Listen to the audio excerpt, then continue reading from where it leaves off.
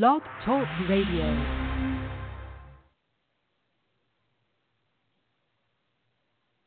Aloha and welcome to Talking Pictures. I'm your host, Paul Booth. Today is going to be a fun day. Well, every day is a fun day. Yesterday, we want to thank Lily Rodriguez for coming out, for calling in on opening day of the Palm Springs International Shorts Fest. That was very, very cool of her. And yeah, it was a lot of fun. After you listen to this episode, take a step back into the archives. Also, recent episodes include the wedding invitation review, director interview with Rainey Kerwin, who made the wedding invitation. Today, we're going to be talking about the Cannes, everybody calls it something different, film festival. If it's obviously the granddaddy, grand poobah, whatever you want to call it, of film festivals. And it's interesting because this year I, through Facebook, realized that I knew about 8 or 10 people that went.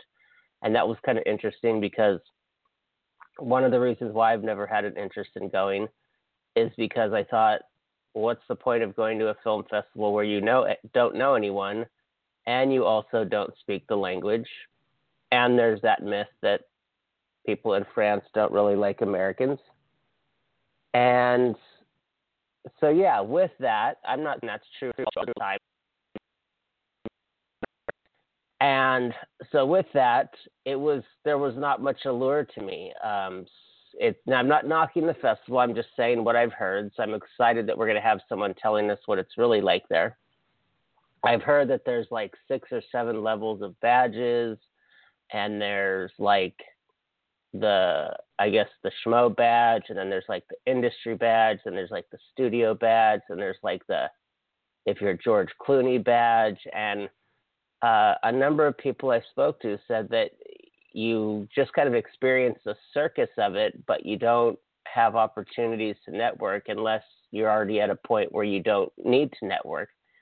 So I'm just saying this was the myth. So because that was put in my brain, I thought, why shell out $1,500 to fly to France? I could do that at any other time.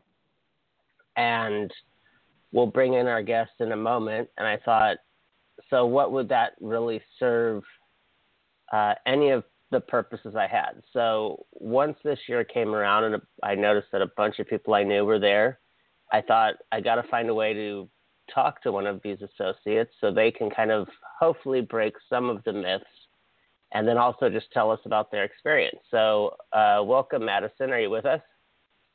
Yes, I am. Hi. Thank you for calling in. We appreciate it. Yeah, it's great to be on air. Oh, yes. Thank you. Thank you. I had just mentioned a few things that I'm going to be asking you about. The first one is there's this great myth and I know you were there doing some personal business, so it was a little bit different for you, but there's this great myth around the Cannes Film Festival that there's all these different levels of badges, and you kind of don't go there unless you have business or are doing something, and so kind of, can you kind of give some insight to that myth? I mean, was there this kind of like, you can go here, but you can't go here? And I mean, what is the reality of it once you're there and you're doing business with a company? How does that work? So there are different levels of badges. I think there's a normal festival badge, and then there's a Marquee du Film Festival badge. And maybe there's some more VIP badges, but I had the Marquee du Film one, and that got me into market screenings, so I could see basically any market screening, and then I could see rescreenings of the in competition and out of competition films that had already premiered at Cannes.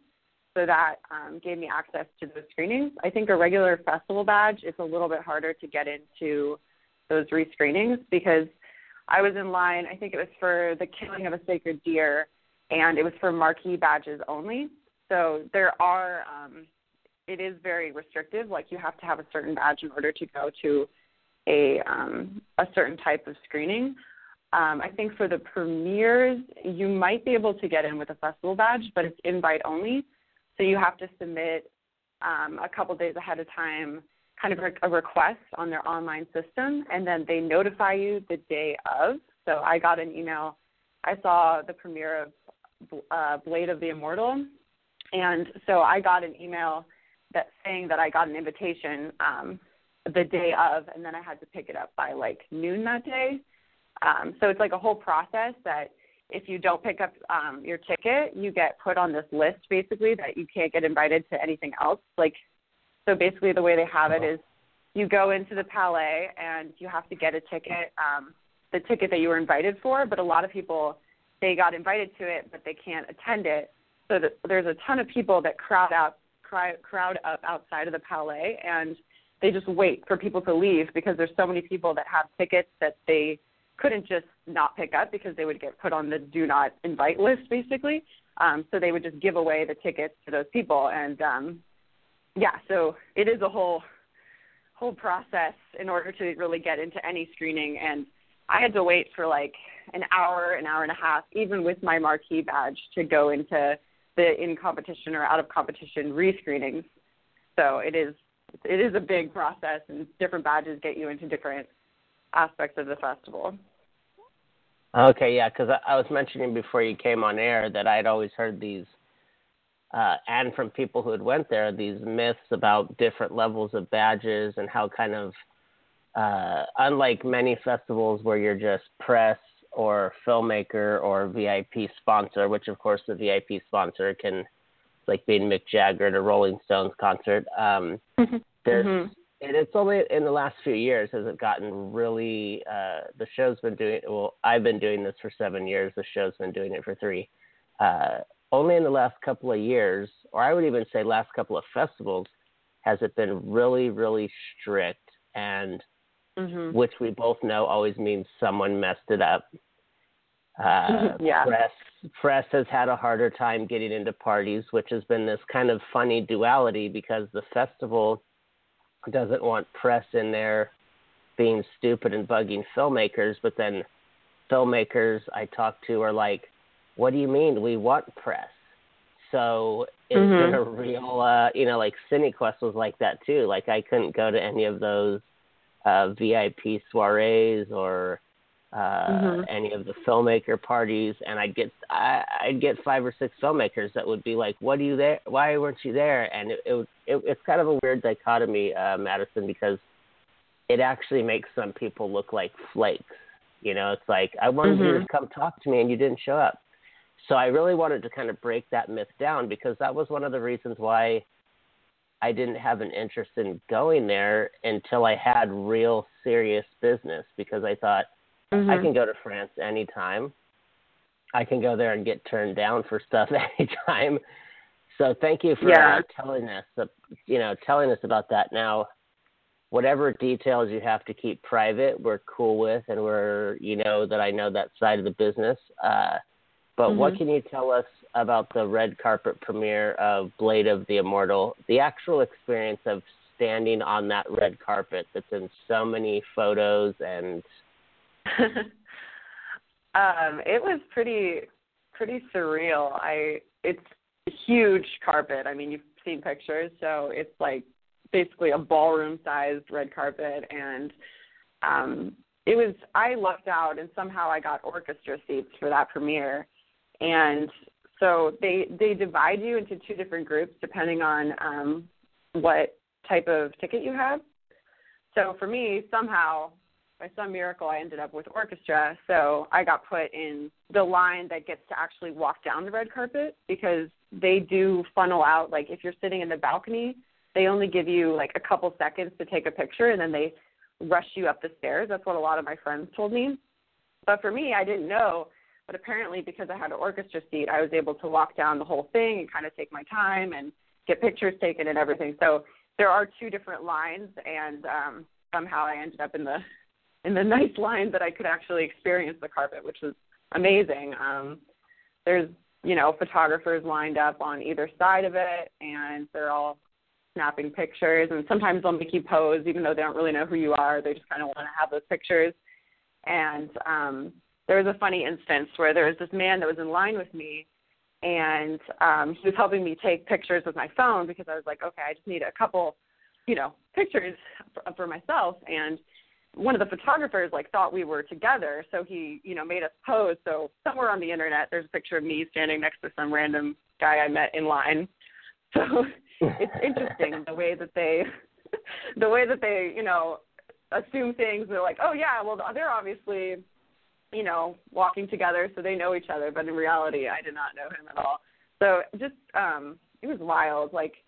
They would be like, oh, okay, we want your picture, and they don't know who you are, but they want it anyway, just in case it turns up that you had some sort of celebrity connection. So we kind of passed by there and passed by all the photographers, and then when you get to the stairs, you have a bit more time to take photos if you want to, selfies or whichever. And I think I had about 5 or 6 minutes on the carpet, but it felt like forever because it was just so surreal and everything was so bright and the lights were intense and there was photographers and everyone was in pretty gowns and tuxedos, and because there is a very strict dress code to go on the red carpet, so everyone's dressed to the T, which was amazing.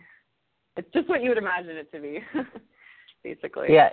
And is there any kind of sense of, not in a good way, but is there any kind of a sense of you get to see that other side and you feel like, how can I put this? I have some celebrity friends, and they always they know they have to do it for the movie or the studio, but they always kind of have that little what's my picture going to do for your, other than that you sell it, what's my picture going to do, because they're just so human. So was there ever that kind of oh my God, there's all these cameras and I'm just me. I'm going to go back to my room. I'm going to text my friends. I'm going to call my dad. So why does so many people need to be taking my picture? Is that just a really crazy, out of body experience? I mean, in my own head, I'm just yeah, it's me. I'm walking in heels and I'm trying not to trip over, and I don't want to embarrass myself. And with all these fancy people, and I'm a college student, what am I doing here, kind of thing. And then the fact that they would be taking my picture, I was like, what? Oh, I feel like an imposter or something. Don't take my picture. I don't know. I mean, it is very surreal, like you said. Well, you don't have to get into the specifics of why you were there, but getting to see Blade of the Immortal, and I looked up this director when you had sent me the IMDb page, and I know every country has a different filmmakers, of course, I don't want to say this is Japan, but okay, Japan. I know Akira Kurosawa could make 3 or 4 or 5 films a year, and here in America, one of the only directors that can do that is Woody Allen. And as I looked at his, from 1991 to 2017, to make 102 films, that does not apply to American directors. Getting one done every 2 years, so to get 4 done in a year. Now, let's say they might not all be Oscar-nominated films, or they might not all be the greatest thing, but still to do 102 films in 25 years, Spielberg doesn't even do that. So this film is, I'll just read a quick synopsis. A highly skilled samurai becomes cursed with immortality after a legendary battle. Haunted by the brutal murder of his sister, Banji knows that only fighting evil will regain his soul. He promises to help a young girl named Rin avenge her parents, who were killed by a group of master swordsmen led by ruthless warrior Annatsu. The mission will change Banji in ways he can never imagine. Now, I would like to know your review of this, because it's very, very hard with samurai films that the theme is not revenge. It's almost like a Western. There's not a whole lot of area to go with, or it's either self-redemption, or it's killing someone, or it's so. What was this film like for you? given your age and that you had mentioned maybe you didn't have a bunch of years studying, 50 different samurai films and 100 different westerns. So tell us what this film was like for you. I had never seen a samurai film before, so it was completely new to me in every way possible, and it was also extremely violent. Like one of those movies where every single scene someone's head gets chopped off or their arm is missing or, it was like constant violence. And for the first 10 minutes, you're just like shocked, like you're sitting in your seat and you're like, oh my God, like they've exhausted all the options of killing someone. Like they've literally with their samurai knives, like everything that I could possibly think could have happened with a samurai knife happened in the first 10 minutes. So I was just like, because the first scene is like a brutal murder scene essentially. So I kind of knew what I was getting myself into within those first 10 minutes. And I was like, okay, this isn't really like a slasher film, not really my style, but by the end of it, you're super desensitized. Like, you're like, oh yeah, he just lost an arm, a head, whatever, because you've been watching it for 2 hours. I think it's a 2-hour and 20-minute movie or something like that. Yeah. And it's just like constant brutality. And I don't think I've ever seen a film that was that graphic and violent. But I think what held me onto it was the acting was very well. They were very great actors. And the relationships between the characters, Manji, who is the samurai warrior, and then Rin, who's the little girl he's helping, their relationship really drove the story forward. I think it could have been done better. Just there are certain dynamics that, she starts off and she wants to be this samurai warrior, or she wants to learn, and by the end, I feel like she didn't develop as much as I wanted her to. I wanted her to come into her own, and that didn't really happen, but I thought that the relationship between Manji and her, it's kind of like a brother-sister relationship, and that drove the story. Without that, I don't think it would have held my attention for 2 hours and 20 minutes because it was just, so much brutality all the time. But I thought it was well done for what it was, as a samurai film. I couldn't imagine a samurai film being much better than that, with the story development and the character development. And I don't want to give away too much in case it comes out and people want to see it. But I wouldn't say it was one of the best films I've ever seen, but I think it was for its genre and you got to know what you're getting yourself into when you sign up to see this movie. It's just going to be violence the entire time. So if you know that going into it, then you'll enjoy it. For me, I didn't know anything. I didn't know what I was getting myself into. So those first 10 minutes watching it, I was just like, what did I just get? What am I doing here? This is terrifying. But if you know that, and then you can look for the heart in it, there's a lot of heart in the story that is kind of more under the surface that drives it forward. Well, it sounds like you went to a really cool concert with orchestra seats and then just had no clue who the band was.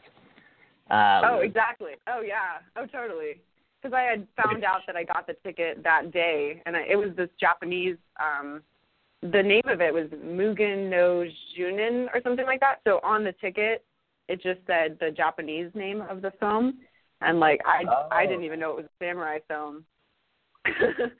Going into I mean, I was just there's a whole list with of films from the 50s and 60s of the great Akira Kurosawa, which, as you know, is of course it's like the Japanese Spielberg, and well, of course, Spielberg takes from him, so I should say Spielberg is the American Kurosawa, but there's some samurai films where they're not bloody and they're not heads flying, and they're very deep stories about honor and friendship and points of view, and so that's why I'm always interested in.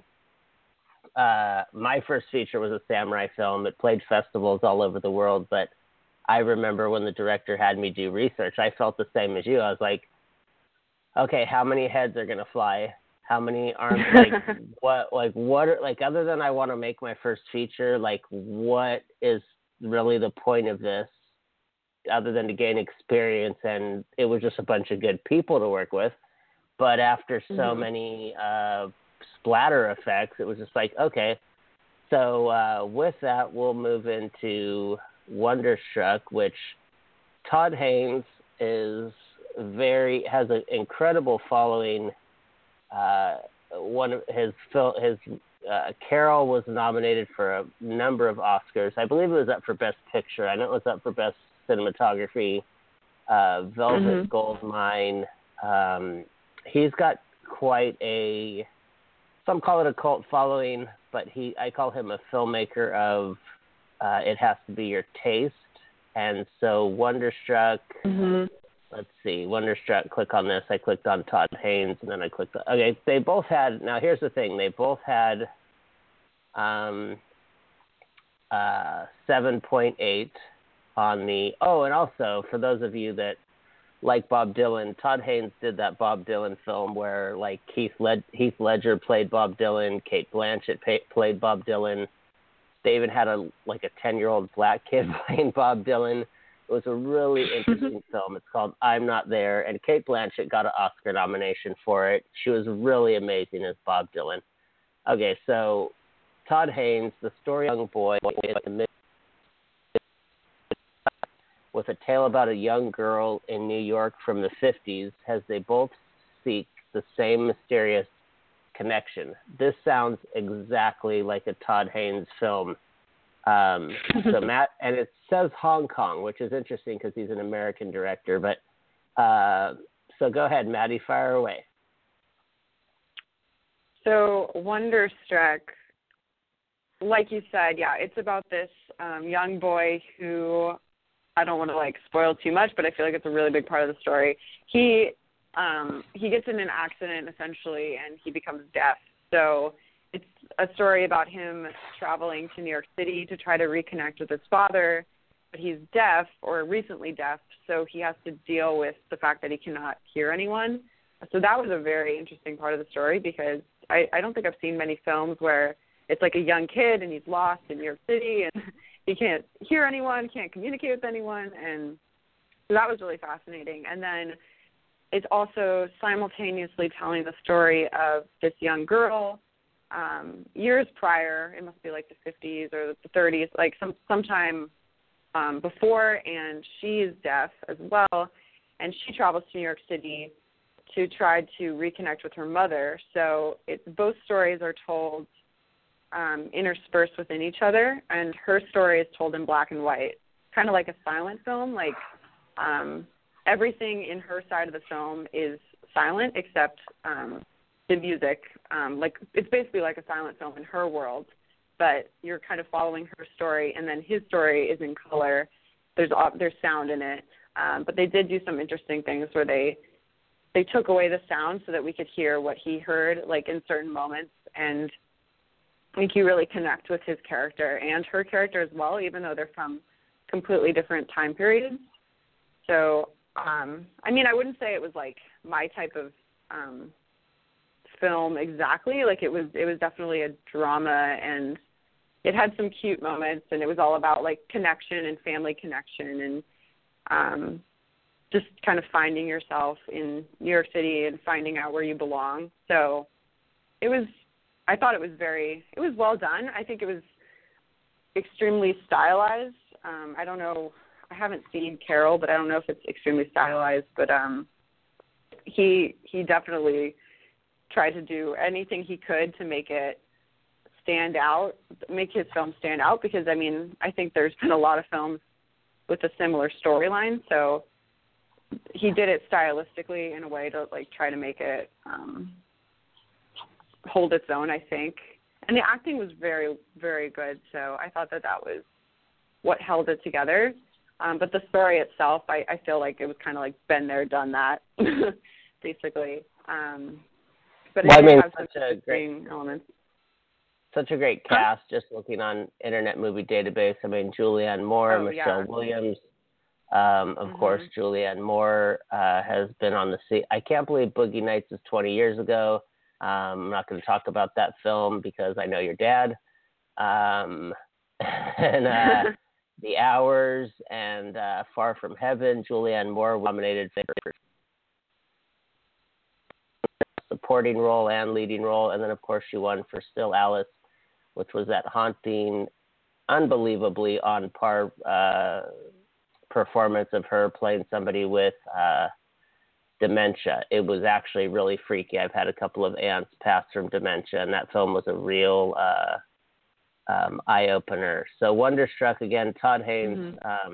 Many of you indie filmmakers are Todd Haynes fans, so check that out. And then the last one was The Killing of a Sacred Deer, directed by Yorgos Lanthimos. Yeah, he was the director of The Lobster as well. Oh, okay. The Lobster, Colin Farrell. That's on Amazon Prime right now if you want to check that out. And The Killing of a Sacred Deer actually starred Colin Farrell as well. Oh, okay, right.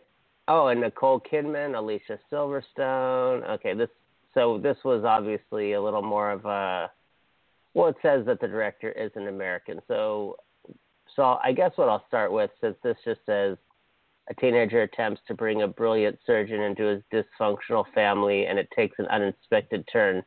But I'll twist the question around a little bit. Obviously, Alicia Silverstone. God, you know what? Actually, I won't say your age, but with your age, Alicia Silverstone might even be a little bit the generation before you, which makes me feel like I'm probably as old as your dad. Nicole, and I mean that in a nice way. You know, I love your dad. But Nicole Kidman, I mean, she turned 50 yesterday. That's so odd. She was in Tom Cruise movies when I was like 10. So Alicia Silverstone, Colin Farrell. First of all, just a brief thing about this film, but then what is it like for you to see to experience these actors that are so heavily known in America in a film that basically a foreign director and foreign writers?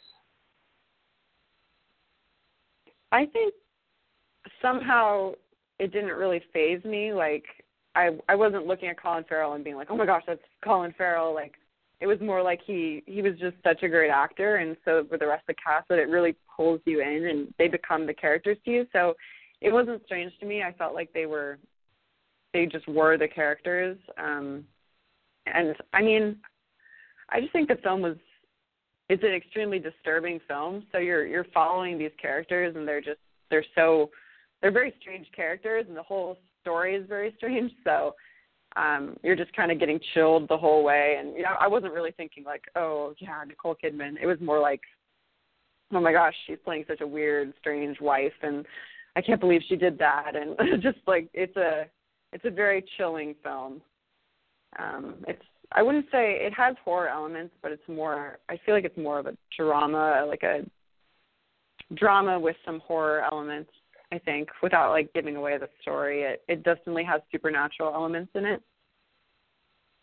Yeah. Well, you really got lucky or scored with your choices here, because I'm sure you knew it, but I'll mention it, was that Wonderstruck was a Palme d'Or nominee, and Killing of a Sacred Deer was a Palme d'Or nominee, and it also won Best Screenplay, tied with Lynn Ramsey for You Were Never Really Here. So it kind of sounds like if there was some stuff to pick or end up seeing, that you kind of got the pick of the litter in some way. You got a red carpet orchestra, and you got 2 Palme d'Or nominees. Yeah, I purposely, because with my marquee badge, I was able to access the rescreenings of the in-competition films and out-of-competition films. So I was able to look at the schedule and kind of pick and choose what I wanted to go to. And I had heard The Killing of a Sacred Deer was one of those films that you either hate or you love. Like, I talked to some of my friends, and they were like, that was the worst film ever. And other people were like, oh, that was so creepy, but I loved it. So I was kind of intrigued, and I wanted to see that one. And it definitely lived up to its expectations of creepiness. And it's a very unsettling, just the way that the screenplay, like the way it's written and the way it's filmed, and everything is just so like off kilter, and all the people in it just have this it's when you watch it, like, it just makes you feel sick to your stomach the entire film, just because everything is so off. That's a great pull I'm quote, pretty sure that's Madison. what Yorgos was going. That should be on the poster. It's just obvious. make you feel sick to your stomach. But I think that's what he was aiming for. He definitely achieved what he was going for, because you can tell that that's what he's trying to do. He's trying to make you feel incredibly uncomfortable. It's just because the story is incredibly uncomfortable and weird. And it's a very slow-moving film. So things get drawn out for, like, I feel like the first hour I was kind of waiting for something to happen. I was like, okay, well, I get the premise, but, like, I thought this was a horror film. Like, give me some, like, I don't know, something scary. But I feel like the scary part of it was that you were waiting, and you're like, what is that? What's going to happen? What's going to happen? And, like, it really doesn't hit a climax until the last, like, 20 minutes of the film. So it is kind of a slow, creeping, waiting for something to happen, and it's creeping you out. And the music is, I don't know, whoever scored it was, like, a genius, because the music was, like, piercing, and it, like, cuts through your soul. Like, it's just this, like, piercing all the time, and, like, it makes you nervous because nothing's happening, but you're hearing that music, and you're like, what's going to happen, what's going to happen? And you get that for, like, the first, 3/4 of the film. So it's definitely, you're waiting most of that film, but it does deliver at the end, that's for sure. It gets really disturbing at the end. That's the best part of some foreign films. There's so many that do it. We were talking the other day about this Woody Allen film where literally the whole entire movie, it's like an hour and 45 minutes. There's so many times you want to turn it off. There's so many times you're like, what is this? And then it gets down to literally the last minute, and you're just like, what a brilliant film. And that, I think, is probably the hardest thing to do. And it literally was. It was something that made me say, this is one of the most brilliant films I've ever seen. I hated it the first 95 of 100 minutes. but what he did at the end was like, I never even thought of that. I never saw that coming. I was never waiting for that. And it just, I've recommended the film hundreds of times. People have come back to me saying, why did you do that? God, that was a waste of my time. And normally what's funny is, and then we'll start wrapping this up, Madison, is that the thing at the end of the movie was a terrible character flaw that we judge people for, and all the people who told me they didn't like it have that flaw. And so I thought, well, that's why you didn't like it. Like, you didn't like it because it was a bad movie. You liked it because it was like how you act. So that's what I think the fun part of film is. So we can wrap this up, but what I wanted to do is just give you the floor for a minute or so. If there's anything you wanted to say about your, people call it con. I don't know what the actual name is because I've heard everybody call it a different thing. But if you want to just say, wrap up your experience, I would love to hear that. Okay. So just a little background to why I was at Cannes in the first place. I was doing an internship there. I did an internship with Lotus Entertainment. So I got to see the sales part of it because they were there. It was their sales and acquisition department while I was there. So I spent most of my time. It was crazy. I mean, I was just getting people coffee and stuff, but the different people that I got to interact with was crazy. Like everyone, every major studio you would think is at Cannes, and it was such a all of Hollywood, or not all of Hollywood, but like most of it was probably in Cannes because it just felt like it was just saturated with so many talented people and so many big companies with so much power. So I thought just the opportunity to go there was, especially at my age, like I'm going to be a junior in college, and looking back, it's like, I don't even know how that happened, but I'm just so grateful. I mean, no, that's the best way to be. I mean, hey, that's all you can do, right? I mean, all you can do is be grateful. But sorry, go ahead.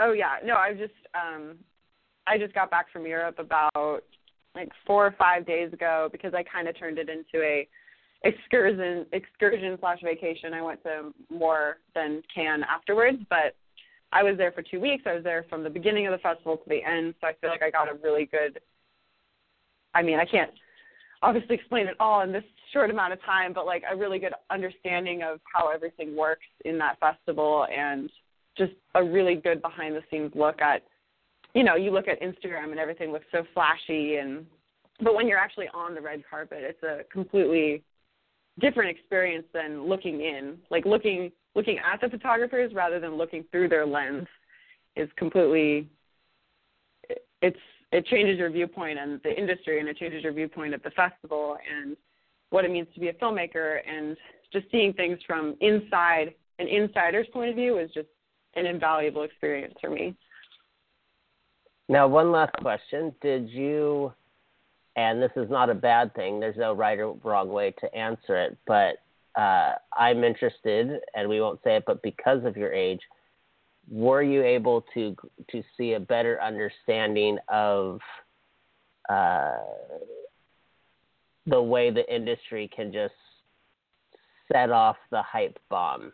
Like, you saw the epitome of industry hype, other than like a studio premiere down here in LA, or other than like, you know, how was that for you to like really see that it's like, okay, there's this monstrous circus, and then I'm just, you know, back in my hotel room talking to Pops, you know, like what was that like through your eyes of being able to, I mean, because you're right, to experience that at your age, I mean, most people get that, you know, 10 years, 15, even 20 years down the road from you. So were you not really noticing that, or is that something that you've had kind of a way to look at of just be like, oh my God, this is just this monstrous circus that they can create, and then it breaks down and there's no circus?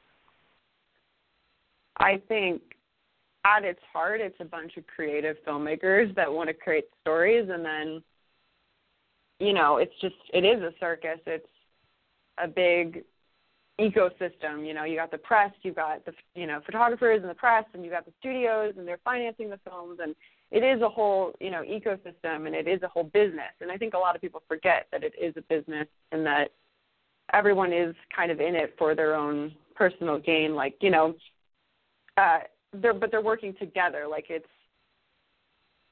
like, you know, a star would want publicity because that's going to give them, you know, access to, you know, more fame, and then through that more opportunities. And so everything feeds off of each other. And then in something like Cannes, where you have so much of that industry in one place at one time for 2 weeks, it's like the epitome of Hollywood. Like when you're in it, you're just seeing all these moving parts put together. Like I remember noticing, like, even the security guards, like the people that were setting up, because I remember I saw when the red carpet was being set up, and just the amount of work, the security guards that there was so much security at Cannes. It was crazy, like everywhere. Like you had to go through metal detectors just to get into the Palais, and there's a lot of security, but just like the amount of people that work to put on something like that is insane. Every single, like, you need people to build the carpet, build all the what are they, the metal things that go on the sides of the carpet that hang the lights, and just there's so much work that goes into it. And then it really does take away the flash when you go into it and you realize, like, it is, like, at its heart, it isn't a circus. It's just that's built up around it. But that's why I love film. It's because at its heart, it's filmmaking. Like, it is storytelling, and it is connecting with people. And there is a lot of hype. And I think, honestly, like, I tell my friends and my parents this all the time, like, I'm not a big fan of the hype. Like, I really like being able to tell stories, but I'm not super just like the publicity side of things and the glitz and the glamour and all of that and the red carpet part. So experiencing that and being in that position, like, it just reaffirmed what I already knew to be true, which is that that's not who I am. Like, it's part of what I want to do. It's part of the career that I want to go into, but it isn't why I'm going into it. It's not, it's not the core of the film industry. It's just part of it. So that really stuck with me the most, I'd say. Well, that's fantastic, and we really want to thank you for coming by today, because a goal for years has been to not just do a show where we're reading a press release or we're reading info or we're reading what we read on another website, was to talk with someone who was there. So, thank you for that, and we appreciate it, and you're welcome here anytime, and yeah, that's totally awesome. Thank you. Made one of our show goals happen. Thank you so much. Excellent. You have a wonderful day, and I'll be talking to you soon. You too. Okay. All right. All right. Bye. Aloha. Bye. And we thank Madison for coming by. Madison is a filmmaker that the show met at CineQuest, as well as Troy, her dad. They are a great filmmaking team. We've had them on the show before. You can go into the archives or Google it. But yeah, we wanted to wrap this up because pretty much Madison has said, what do I need to say other than have a great day, aloha, and thank you for joining us on Talking Pictures.